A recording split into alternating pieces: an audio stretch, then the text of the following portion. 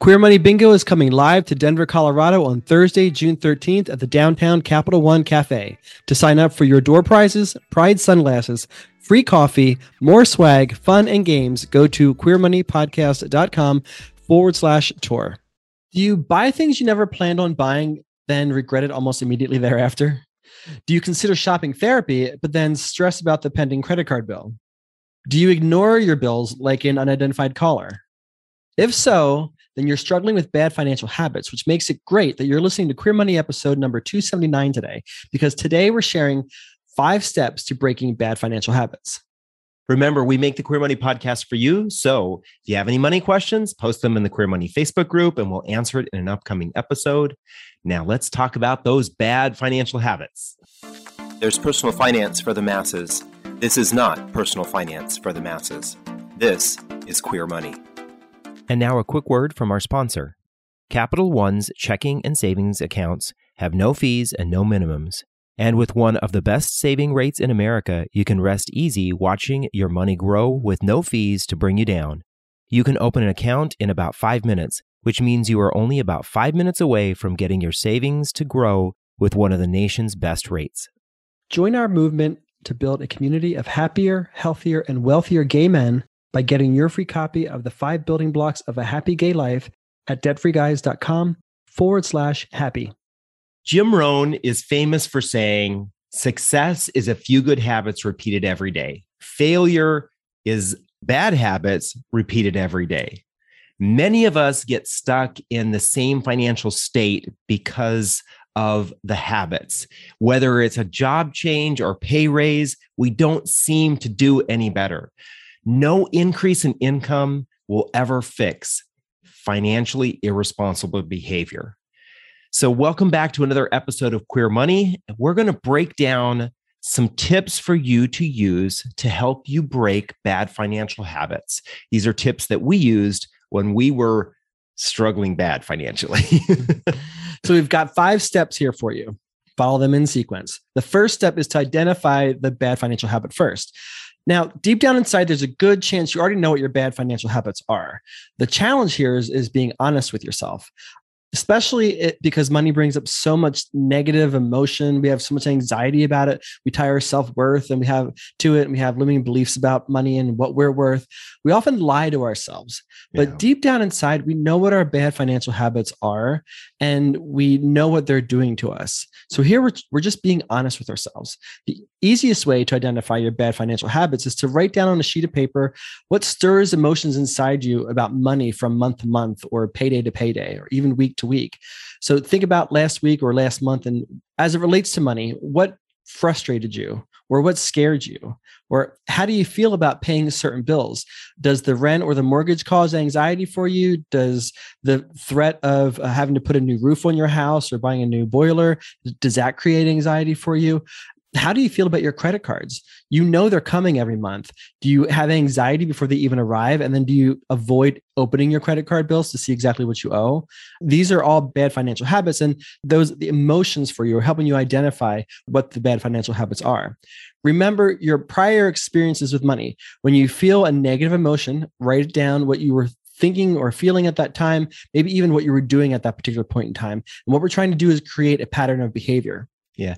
I think it's interesting. Oftentimes we have a hard time being honest with ourselves when it comes to our bad financial habits because we think that we're the guilty one, right? Everybody else doesn't have this bad financial habit. And it was interesting doing some research for this episode. I found the statistic that roughly only 30% of Americans budget monthly. 70% don't. And roughly half of American households have multi-5-figure credit card debt, right? So if you feel bad about your financial habits and you ignore them because you feel like you're the only one, remember you're not the only one, right? So get honest with yourself. The more honest you get with yourself, the more you can identify those bad habits because we want to break those habits, right?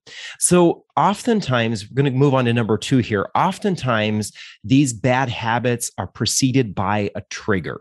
A trigger causes us to have this bad habit.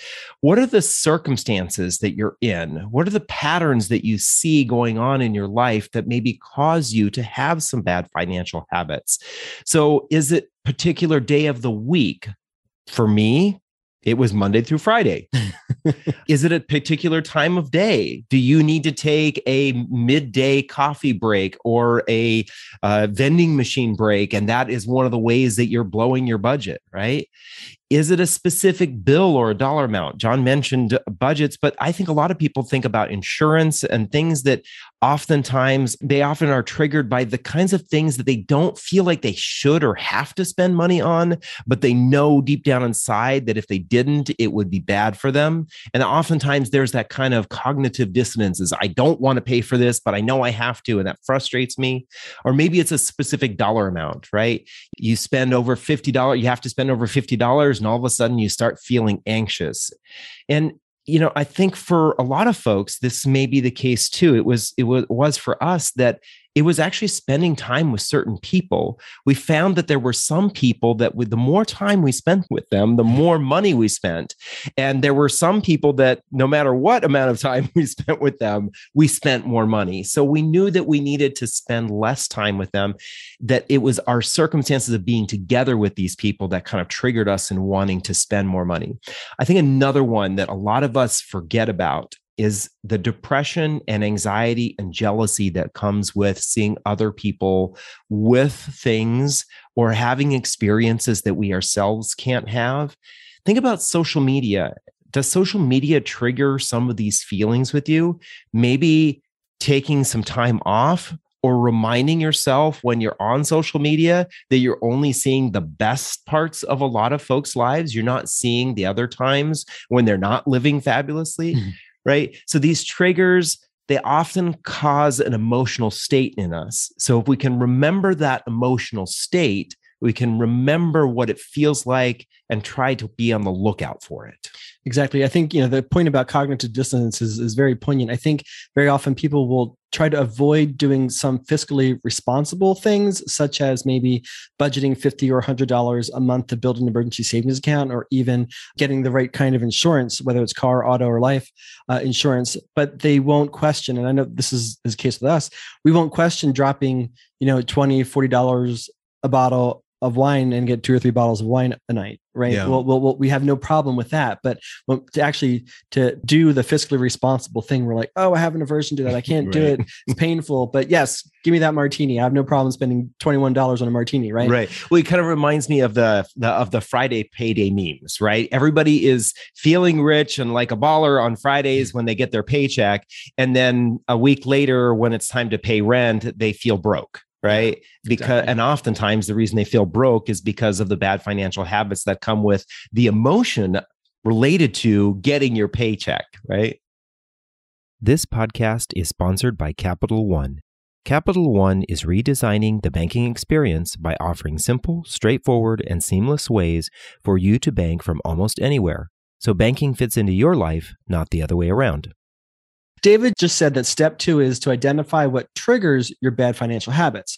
Step number 3 then is to identify your new responses to recurring triggers. So you've identified what these triggers are. You've identified your irresponsible responses to those triggers. Now we're going to try to replace those irresponsible responses with more responsible responses. So way back in the day when we had $51,000 in credit card debt, David was going to Einstein Bagels every day for breakfast and going out for lunch every day at work. So what he had to do was say, okay, I'm not going to do this anymore. This is only adding to our $51,000 in credit card debt. So what is it that I do? What is the alternative response that's more fiscally responsible, and that's going to help us with our goal of paying off our debt? Well, he had to get into the habit of, or actually we got into the habit of packing our breakfasts and lunches for every single meal when we were away from home.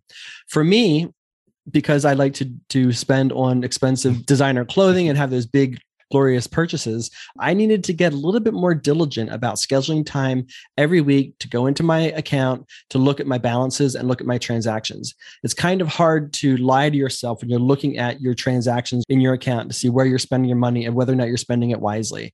And so for me, I would go in there and hopefully more often than not confirming, yes, I'm spending wisely. I'm not making bad financial decisions. But there were times that I had to look at the transactions and say, oh, I'm lying to myself here. I shouldn't have gone so long without looking at these transactions. Right. So when we decided to break our bad financial habits with our credit cards, another thing that we did was we started to use all cash or mostly cash. We knew that just swiping our credit card and not being cognizant of what each expense was and what that was doing to our accounts was not fiscally responsible for us. We weren't mature enough to do that. So we had to say, okay, from now on, we're going to go to the ATM once every pay period or twice a month and pull out whatever cash we were going to spend for the next duration until we got our next paycheck. So for you, what are you going to do? If your habit is shopping when you're depressed, what are you going to replace that shopping with? Are you going to start journaling, maybe start exercising? You're going to start reading a book or motivational book? Or are you going to call a friend? If your habit is not balancing your checkbook, what are you going to do? How are you going to change that behavior? Well, the behavior would be to start balancing your checkbook. How are you going to make sure you do that? Schedule a specific day and time of each week or each month where you actually balance your checkbook. Yeah. I think about the scenario I mentioned earlier about the emotions related to feeling like a baller on Fridays when your paycheck comes rolling in.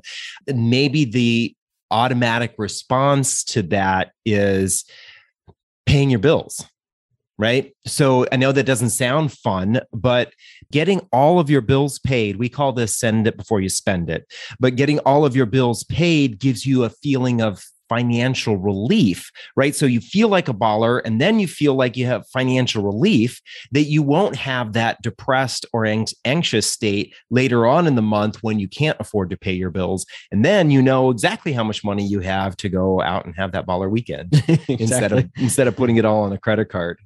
All right. Number 4 is to understand your reasoning or your motivation for adopting better financial habits. When you know your why, when you truly know what your reason is for doing something, you're much more likely to achieve that.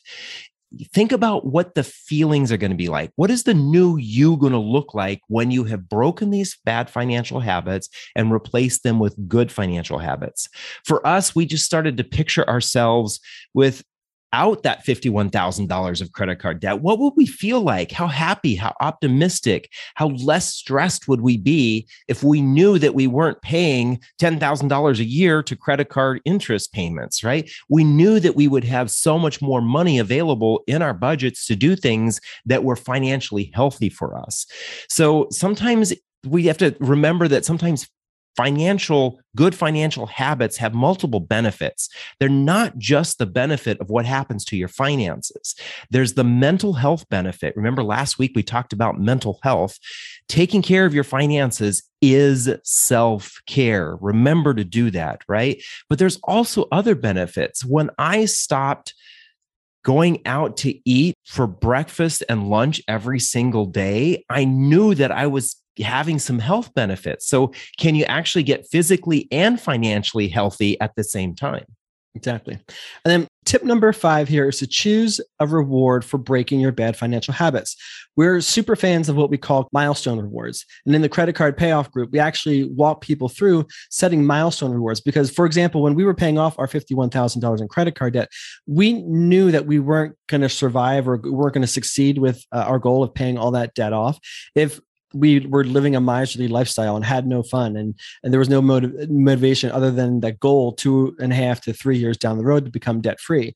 What we encourage folks to do is to set milestone rewards. So the same thing here, if you're completely breaking bad financial habits, what you want to do is give yourself a bit of a reward if you've actually been able to break that habit or go a long duration without exhibiting that bad habit. So for example, your first week of changing a bad habit, you might want to reward yourself with a glass of wine, or you might want to, if you've gone a whole week without using your credit card, you might want to buy yourself a bouquet of flowers that you can present in your home so that the whole next week you see that as a constant reminder of, look what I did last week. Right. I can do it again this week.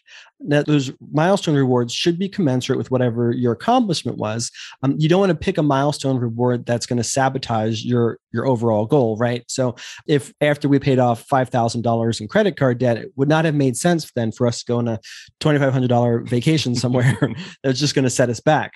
Now, I will admit that when we finally paid off our $51,000 in credit card debt, we then also saved up enough cash so that we could go on a 4-day vacation to Mexico. But that was all paid with cash. And that was to celebrate paying off the $51,000 in credit card debt. So keep whatever it is your milestone reward is, keep it commensurate with what you've accomplished, as well as make sure that it aligns with what your long-term goal is.